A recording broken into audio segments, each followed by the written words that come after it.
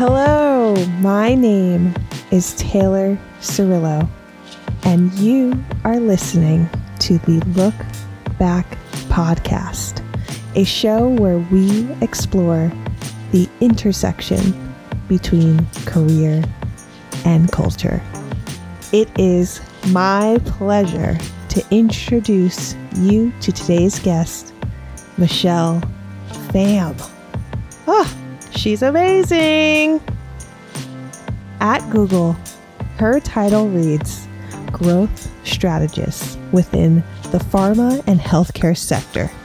But Michelle cannot be described in such few words.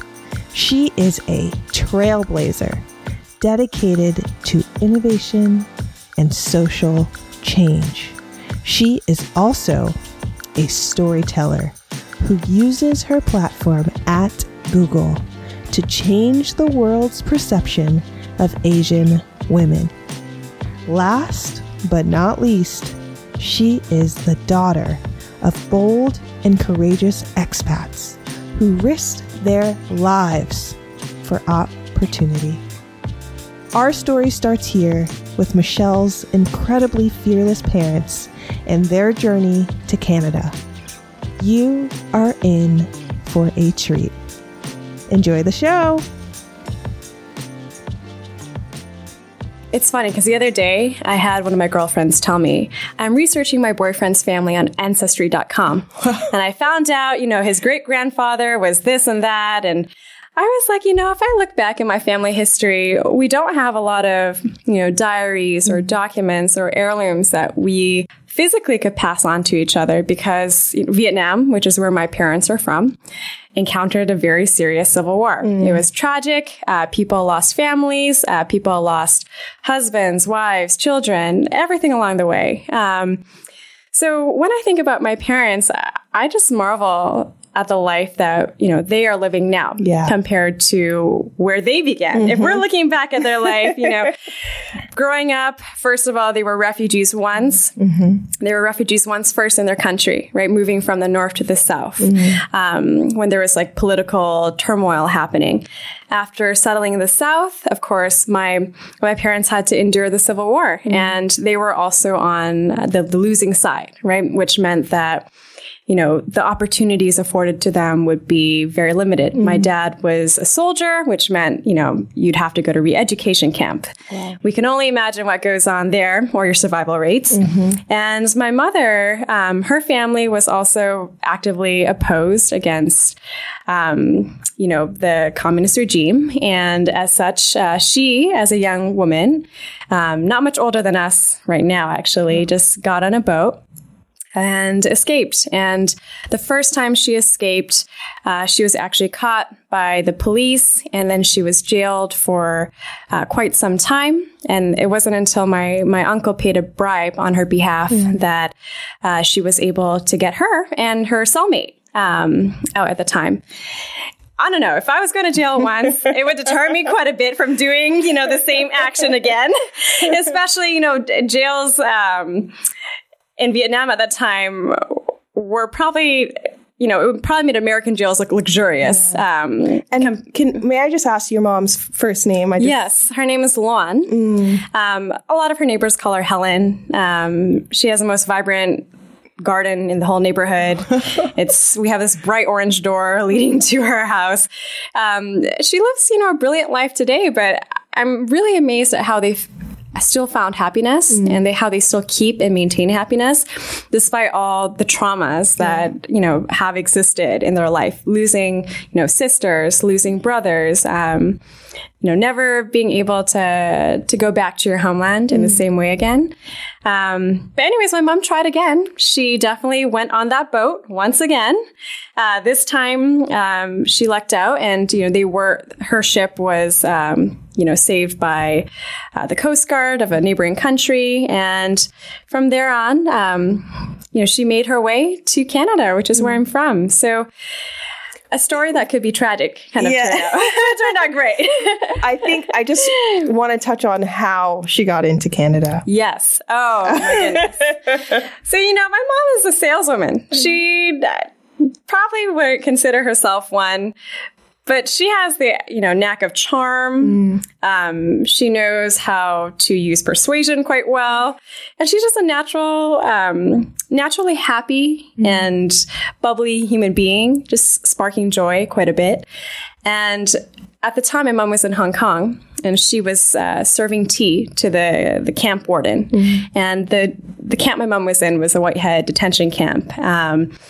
And she, one day, while serving tea, decided, this is my one chance. I have to make my case to the warden, right? And she slipped him a note as she was serving him his tea, asking him, can you please help me review my file so that I can, file for asylum abroad, right? And he did. He reviewed her file. He got her out of that camp, and she was in the Philippines briefly after in kind of transition, and then she got to Canada. But, it really kind of leads me to think about the concept that she always spoke to us about, which is if you don't ask, you're not going to get, right? She could have ended up serving tea for another 5 years, but she had to take her shot. And how do you think your parents' stories have shaped your career ambitions and just your outlook on getting what you want out of your job? Many of us who are descendants of immigrants or whose parents have been displaced or refugees, I think we have an expectation on ourselves that we are not living only our own dreams, but we're living the entire, diaspora's dreams. It's not just like your blood aunt, but it's like your aunt from church, and then it's like this second cousin twice removed from somewhere. There's celebration that I think happens across the entire community when one of you is able to go forward and live that dream, right? And in particular, with my parents, I think I always had an understanding growing up that, all right, I've got to use whatever gifts and skills and resources I have to make a better life because my parents never had that chance, right? Both entirely brilliant human beings. I can't imagine what impacts or contributions they would have made to society had they been given the opportunity and the education to, make that time happen for themselves. So I definitely think the work ethic is a huge thing that they instilled in me, as well as the optionality of choice, right? I feel like people from our parents or grandparents' generations had to endure a lot of suffering so that we today have the freedom to choose the paths that feel right for us. And sometimes we can look at that as a burden, but I think you've done a tremendous job at going after what you want, but you have integrated a life where you're constantly giving back. You're very involved in whatever local community you're in, as well as charities. So I always knew that you came from a very rich and supportive, and rich, I mean like rich in love, supportive family, just because it oozes off of you. That's so kind. I feel like when I saw my parents' this podcast, they'd be like, oh, that's so nice of her to say. But it's true. I feel, one thing that I reflect upon is we definitely didn't have a lot growing up, right? This is something that it's hard to admit when you are in this huge transformative phase of your life. It's hard to say oh, I grew up poor. Because I think there's a lot of, shame that people may have around that. Because, if the life that you're living today does not really align with that, it can be a little bit of a shock to people, right? But for me, I actually think I've come to terms with the fact that, I didn't have a lot of resources, but I feel like I never lacked for love, right? I never lacked for, okay, this dream is a little crazy. I don't really get it, but let's give you your chance to try it, right? The community around me, my teachers, my parents, random people who I've never known who, wrote me checks to go on all these sort of adventures that were enriching. I look back and I'm like, wow, thank you to all the people who gave me an opportunity to become the person that I became today. And that's richness of community for sure. It's interesting. I was speaking to one woman and she said, it seems like most of your guests come from wealthy backgrounds. And I thought, I think it's simply that we just don't talk enough about the struggles we experienced. And perhaps, I need to lead the way in doing that. But I just think it's a bit freeing and it's encouraging when people hear, look, I didn't come from the same opportunities as you may think I came from, but I had an entire community supporting me. Absolutely. And I also think, the taboo of talking about it needs to be something that we overcome as a society. Because until we can acknowledge that maybe a huge swath of people are missing access to opportunities because of income distribution and opportunities that are available and funded in communities, we can't solve the problem. If we can't say what the problem is, how do we tackle it? Exactly. So in 2011, you began your 4 years at Bates. And you always joke that you became Asian Michelle once you hit Bates campus. And I think for some people, that's really hard to imagine that all of a sudden your race is amplified when you come to a college campus. But can you talk about the difference in culture of Toronto and just how you grew up in a multicultural environment? Yes. So I grew up in Vancouver, Canada. Oh, don't worry. I get Toronto all the time. Almost. So when you go back, do you go to Vancouver? I do go back to Vancouver. No worries. I think it's Drake. Blame Drake. It is Drake. Justin Bieber, The Weeknd. I swear all my American colleagues, all my American friends, they're always like, how was Toronto? I think my boss asked me that when I came back from the holidays. She was like, how was Toronto? I was like, oh, well, it's Vancouver. I feel like we're the beautiful city that just doesn't get enough attention sometimes. So going back to your question, growing up in Canada, it was a very interesting experience for, a plethora of reasons. The first was my parents came to Canada during a time in which a lot of immigrants were making that huge migration. So you had immigrants from Sri Lanka, you had immigrants from Russia, Iran, India, all parts of, South America, you had Colombia, everyone that, I feel like I had a world UN geography class every time I walked through, a lot of the city streets. And the community that my parents settled in was hugely South Indian and North Indian as well. Actually, just in general, a lot of people from the Punjab as well. So it was kind of interesting.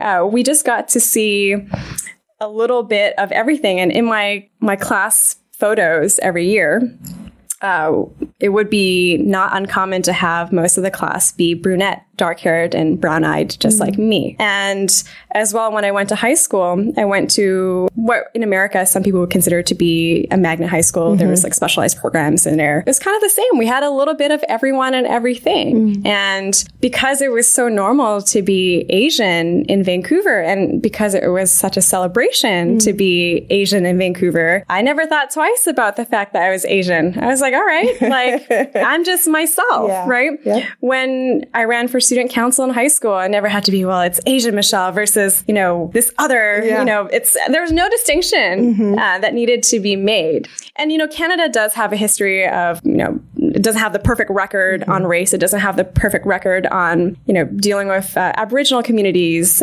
who were originally in the country. It's not perfect by far, but I do think that there is more of an emphasis on multicultural education. Growing up in my elementary years, it was normal to talk about the celebration and differences that existed between us and how there was so much commonality despite that. And I think that's a Canadian spirit of being so open and warm and embracing of all. And when I came to America, I just realized wow, there's legacies and histories that are very painful that people still haven't healed and people still aren't talking about in the ways that they should be. And that's maybe why I came into this inherited communication style and language and terminology that just didn't exist where I was coming from. But you hit the nail on the head because there is so much painful history that I think for many people, the anger or the sadness can't be removed from that conversation. So we have to figure out how to present a neutral environment, if that is at all possible, to allow people to make mistakes and just be honest with each other. Your summer of 2015. I love the story about how you received your first job at Google because you did what most people don't do. You read. You read to the bottom of the email. So can you tell us a bit about that experience? Yes. So, the summer of 2015, it was interesting because when I was graduating from college, I wasn't sure what I was going to do next. I was a sociology major, which is very uncommon for children of immigrants or refugees. It's not a stable thing. That's what people perceive. I do think a lot of prolific people came out of sociology majors. Michelle Obama was one. The other person who I share my namesake with.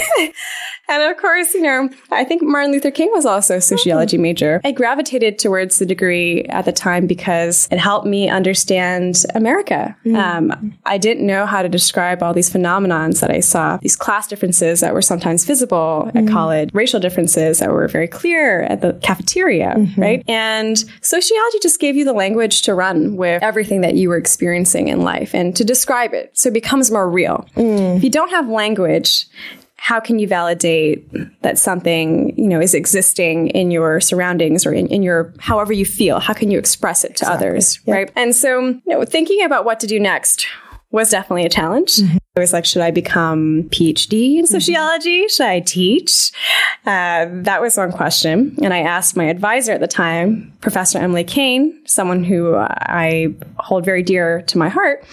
She said, no, you're meant to go out and do something in the world. Like, not that I don't think you have the intellectual ability for it, but you're meant to be, a mover and shaker somewhere, putting theory into application.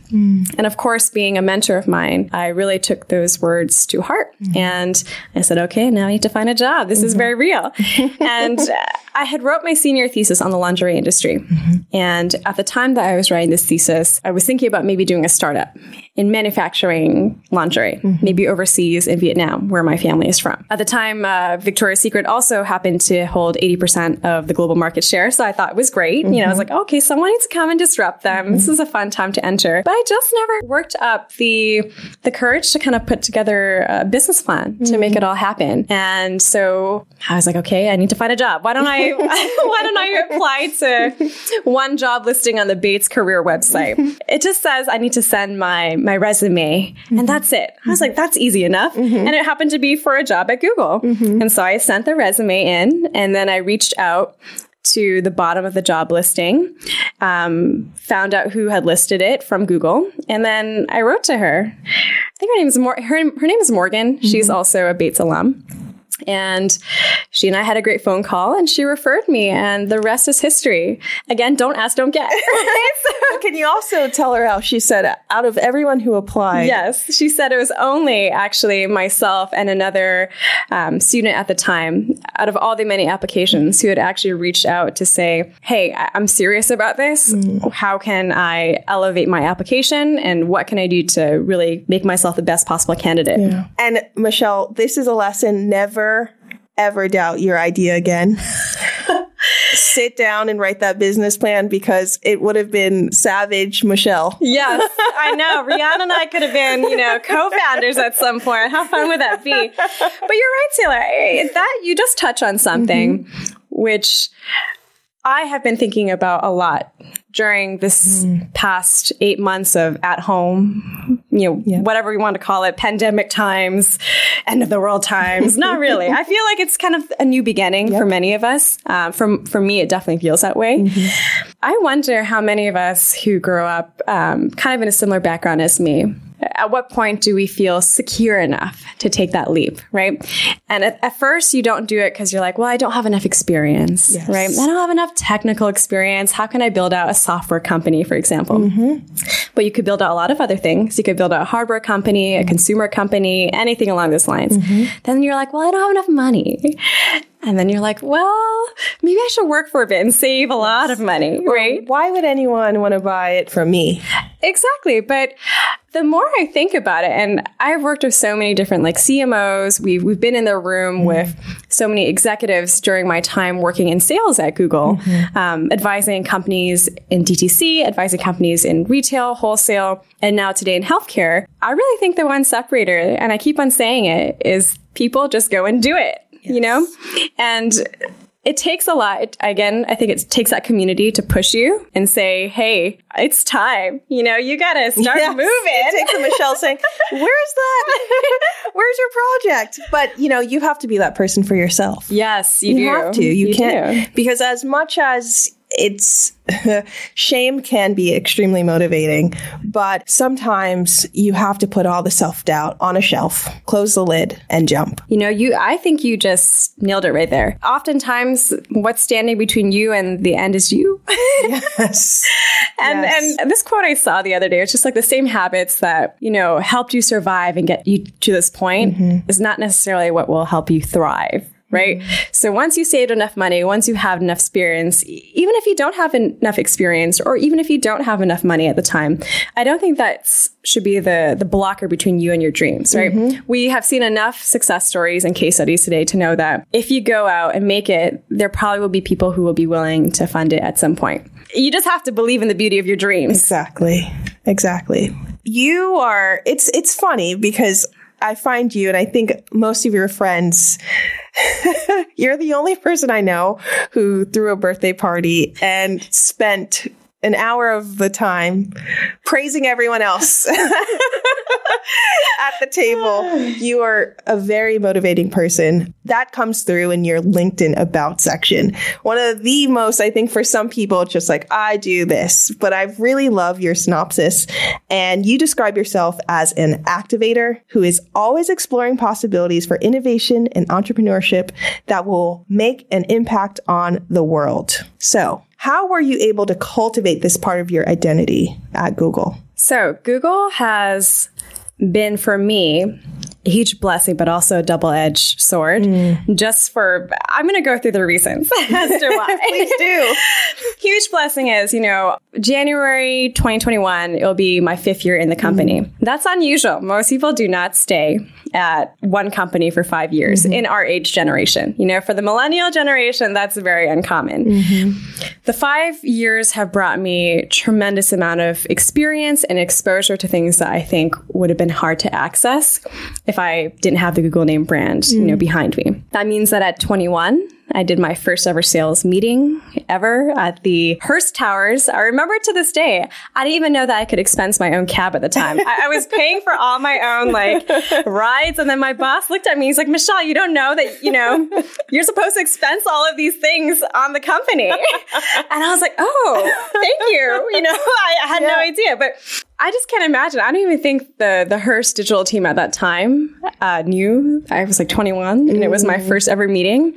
It was a glorious building. We looked all over, it had gorgeous views of New York. Yeah. And I was like, okay, maybe I'm onto something. Maybe I do have a right to be in this room and I have something to contribute that is of value. And it was of value. And that kind of became, a pervasive theme throughout my career, which is you have to make a space for yourself to belong. You have to imagine and truly feel I have belonging here.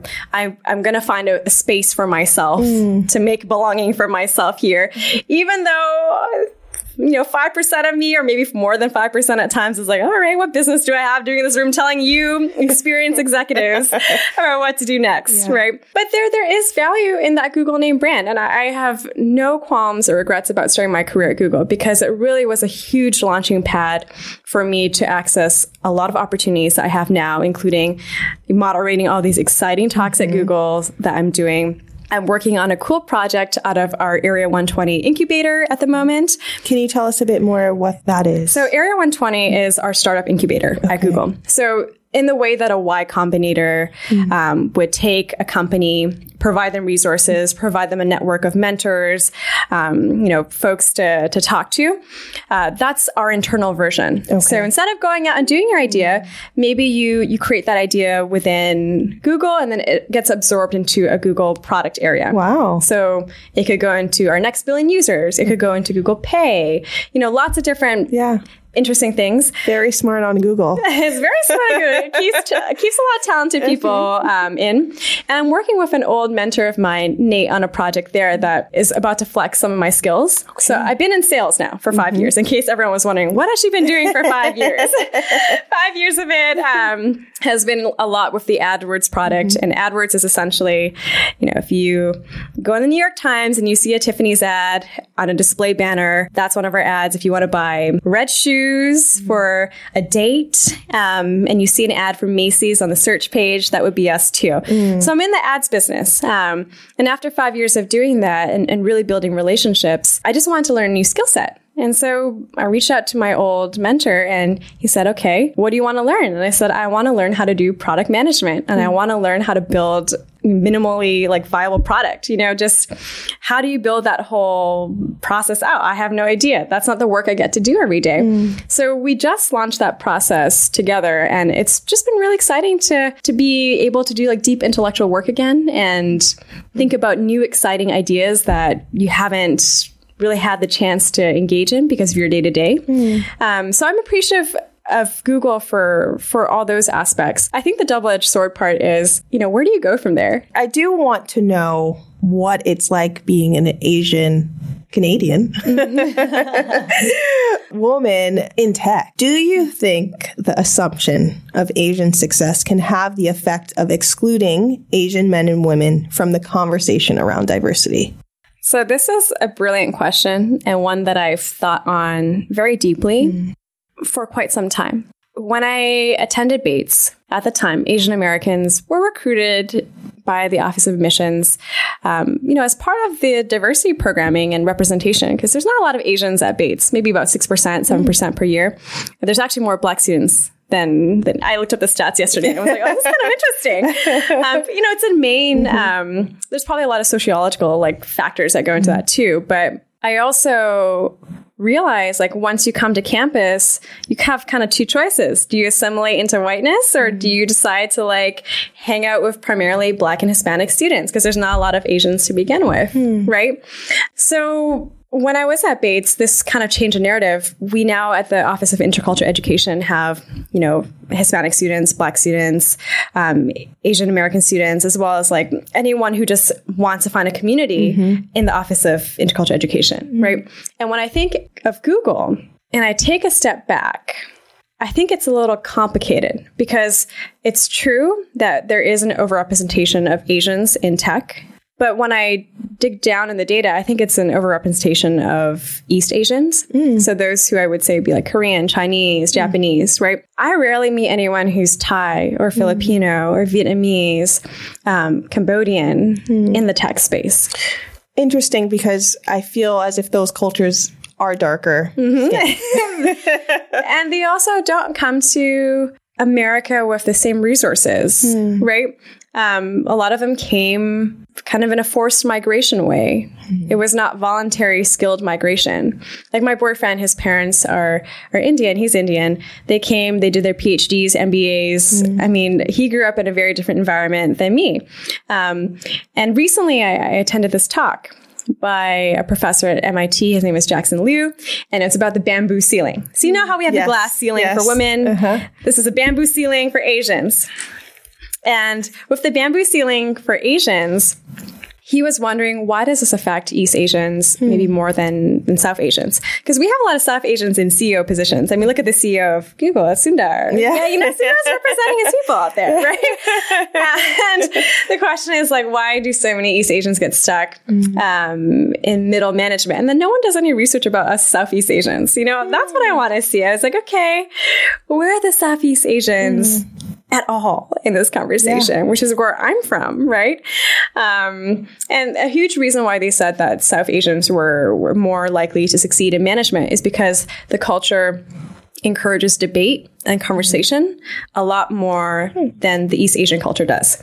East Asian culture is very differential, authority-based. Koreans have a huge hierarchy, and even in their language, right?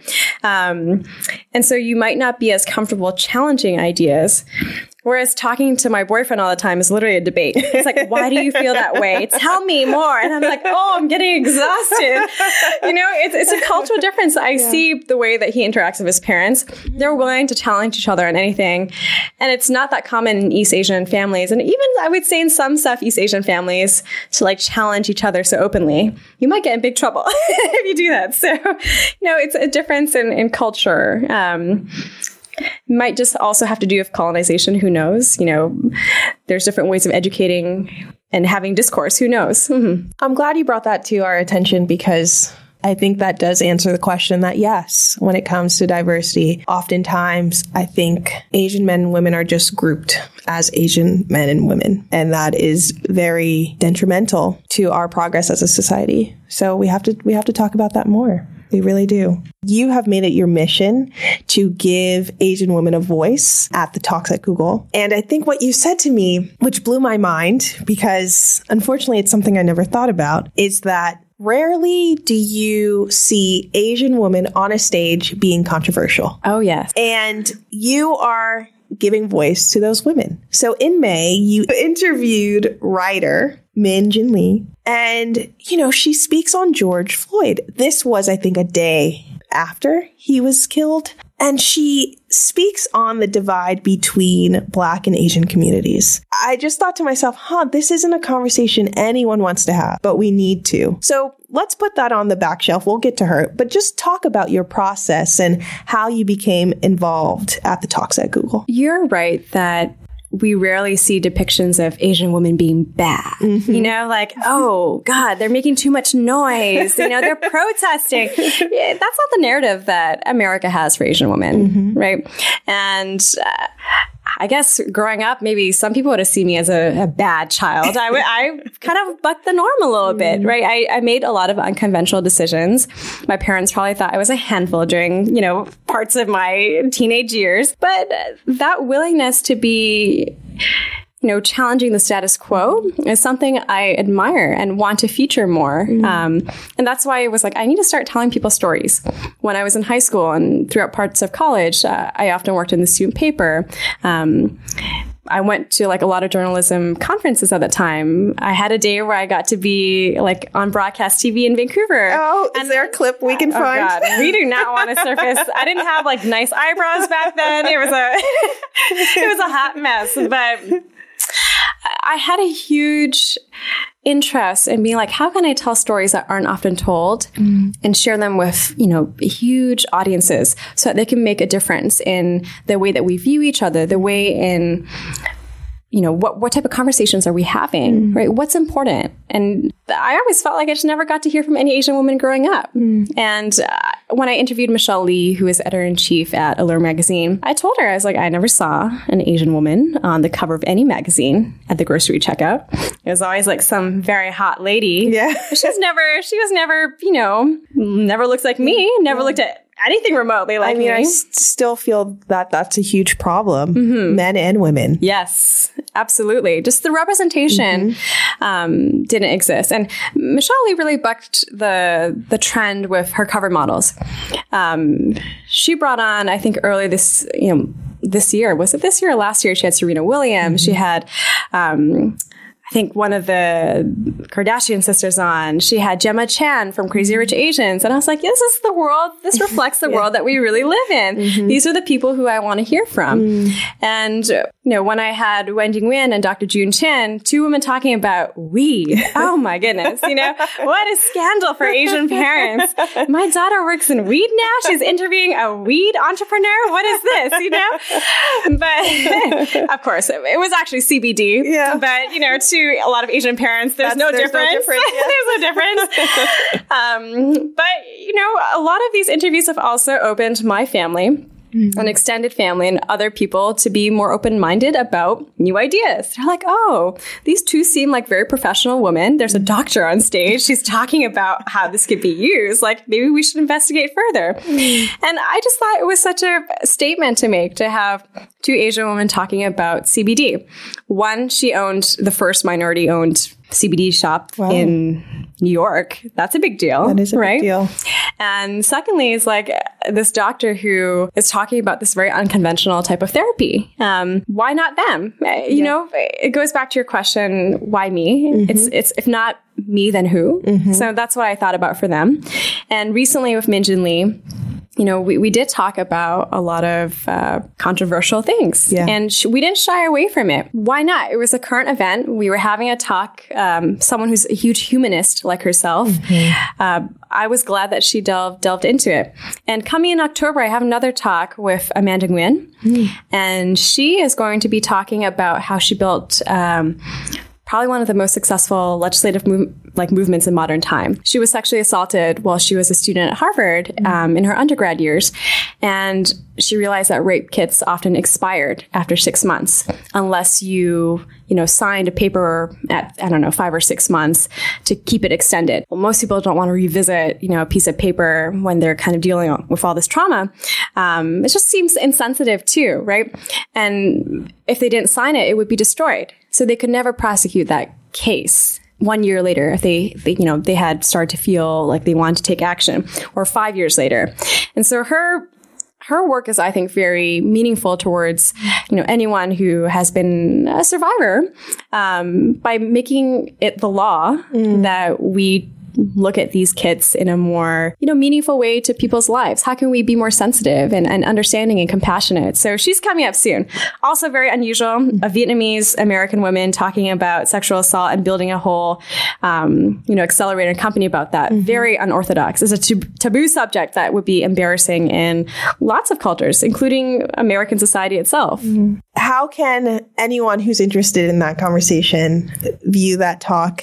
Will it be open to the public? And how can we just, is there a newsletter we can follow which informs what talks are coming up? I should tell Taylor at the Look Back to advertise me each time. Well, not just for you, but just general talks. I think, so these always get posted on YouTube. Okay. There's a Talks at Google channel. And 1 or 2 weeks after the interview is done at Google, within Google, for all the, company to see, it will be published for anyone. The public can access completely. So subscribe to Talks at Google. Yes. On YouTube. There's a lot of amazing moderators outside of myself who do some really important work. Michelle is so good. You guys are going to be like, oh, get Taylor off. No, not at all. No, but seriously, subscribe. They're wonderful conversations. Which brings me back to the question, and I know it's a weighty question. How can we create allyship between Black and Asian communities? I'm not expecting you to give the world the answer, but just in your life experience, how have you bridged that gap? So I think one thing, the fact that we're in this room having this conversation is a testament to the fact that we're humanizing one another. We're building relationships and really getting to know how common or familiar some of our stories may be to each other. For me, my journey started when I came to Bates. And before coming to Bates, I found out that my roommate would be Rokia Samake. And I was like, is she Japanese? Samake? I can't really tell. This was before the age of social media really taking over. So I couldn't really find any information about her online. When I came in that first day, and I remember she had mentioned to me, she's like, well, my sister and my brother-in-law were a little nervous because, you guys were Asian. We weren't sure if there'd be any issues. And my dad just came in. He's like, hello. And then he was very friendly. And it made them feel so much more at home. And that relationship for me, we were roommates for 4 years.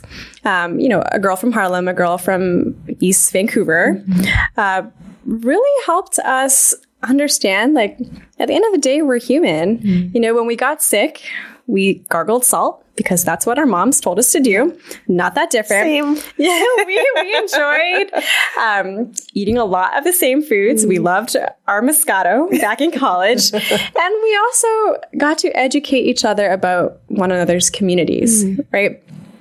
I knew nothing about Black history. It's just not taught in my curriculum growing up. We didn't have the same extended version that America had. It was just not top of our educational curriculum. And I guess we should paraphrase that by saying African American. Yes. Yeah. We didn't have African American history. Not in at all. Canada, no. Not at all. We knew about the Underground Railroad. We studied that part. We just didn't have African American history. And, it was really fascinating to and very humbling, I think, for Rokia, and then also a huge amount of my Bates friends who opened their worlds to me and helped me understand better the type of work that needs to be done to kind of move forward on a lot of this. A lot of it is, legal. A lot of it is inherited things that there's, for example, wealth disparities, right? How do you go back and correct generations of laws and essentially kind of like looting the African Americans from what they should probably have, which is like land and opportunity to go to school and opportunity to, be participants in a society, to vote, all of that, right? To just be human and have access. I think about that quite a bit still. And, when we were in college, because I had so many amazing, Black friends around me, I felt encouraged to walk into a lot of spaces and learn. I went to my African American literature class, and it's still one of my favorite classes today. We read like Langston Hughes, we read The Color Purple, and I was like, this is the stuff that I want to understand. Is like, why do we live in the world that we live today? Okay, I got to go back to the people, the poets and the writers who kind of put it all onto paper in the most beautiful way, right? Even if it was beautiful in like a haunting way. Giving you the language, right? And so I think a way in which we can do this is we got to get our communities to talk to each other more often. Rokia and I happen to be some arrangement by Bates College. Someone put us together, thank God. But I also think, I wonder from a day-to-day basis, the generations, your generation, my generation, I don't think we feel the same divide that other generations prior to us felt. I don't think we're as wary. We're not as cautious. We're not as fearful, right? Those are things that I think have also changed. When I went to some of the Black Lives Matters protests, I saw a lot of Asians, my age, younger than me, older than me, being like, yes, I am allied. I am with you. And I was like, this is so powerful, right? And I would say, I don't know a single Asian American friend of mine who doesn't feel that same sentiment or who hasn't opened their pocket and donated when I was like, hey guys, I have a match at my company and we can double the amount if we all pool together. A lot of the people who contributed were my Asian American friends. And I was like, okay, we're walking and the talk, So I think we got to provide more rooms for people from all backgrounds to learn from one another. And it's difficult because we're so segregated, right? We are so segregated by a lot of different things. Like in New York, probably one of the most segregated school systems of all time. A lot of it is money, right?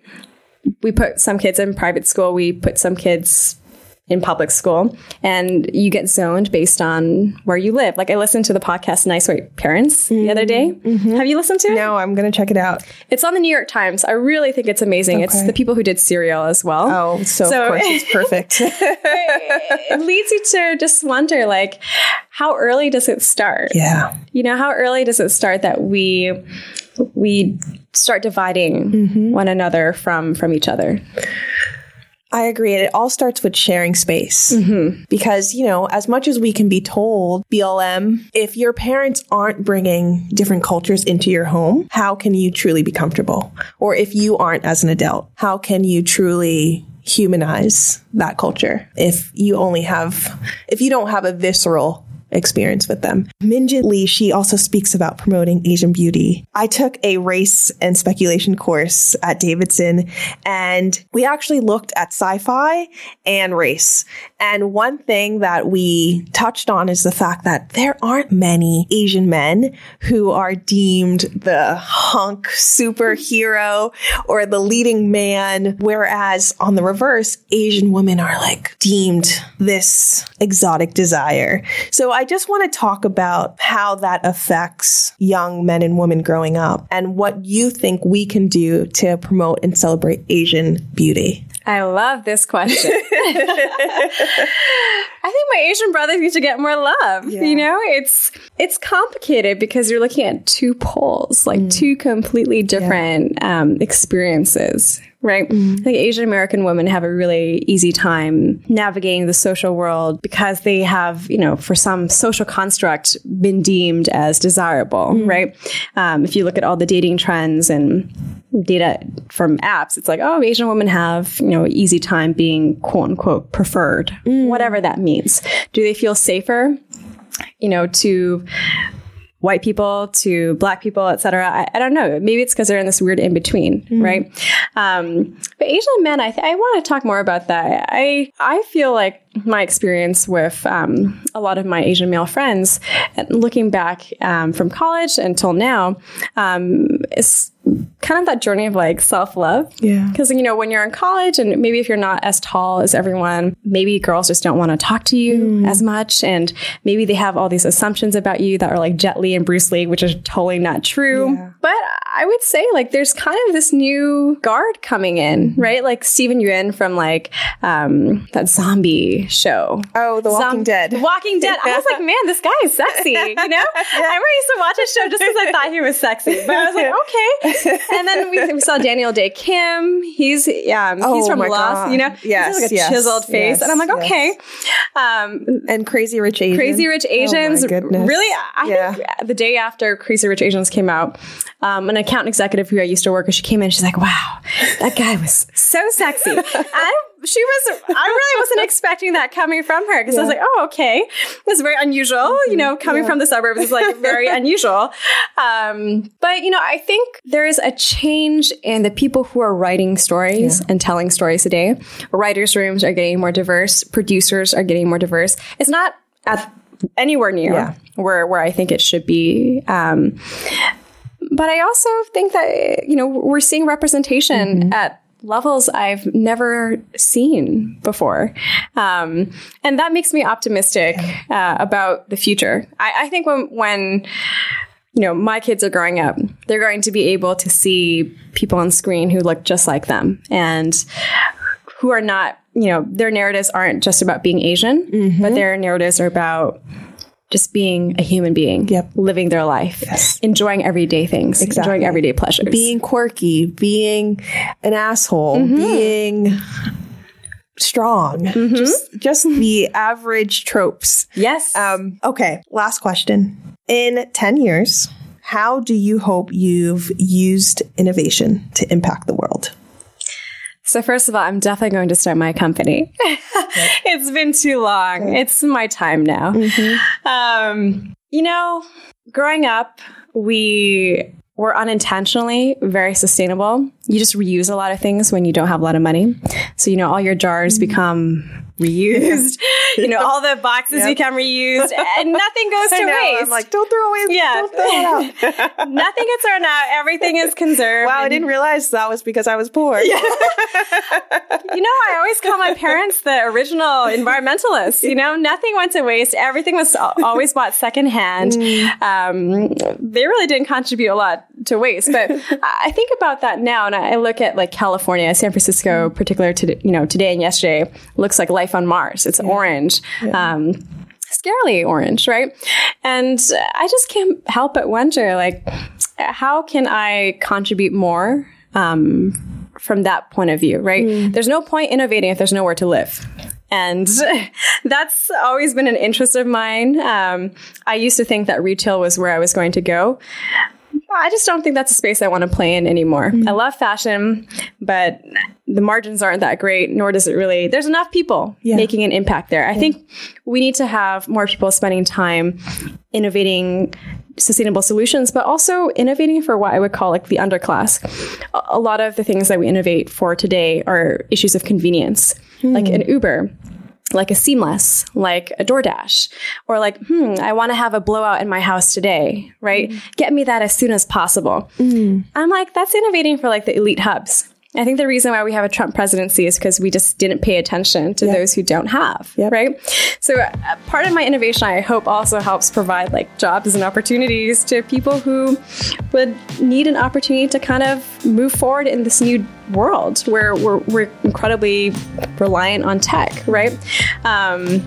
So that's kind of where I hope to go. We'll see exactly how it pans out. But, you know, I'll look back on this podcast one day and I'll be like, that's what I said. How far off base am I today? A big thank you to Michelle for today's wonderful episode. And if you would like to keep up with Michelle's adventures in and outside the office, please check out her blog at www.maisonpham.com. That is www.maisonpham.com. If you enjoyed today's episode, please rate, review, subscribe, and share. And until we meet again, have a beautiful week, and thank you for tuning in. Bye.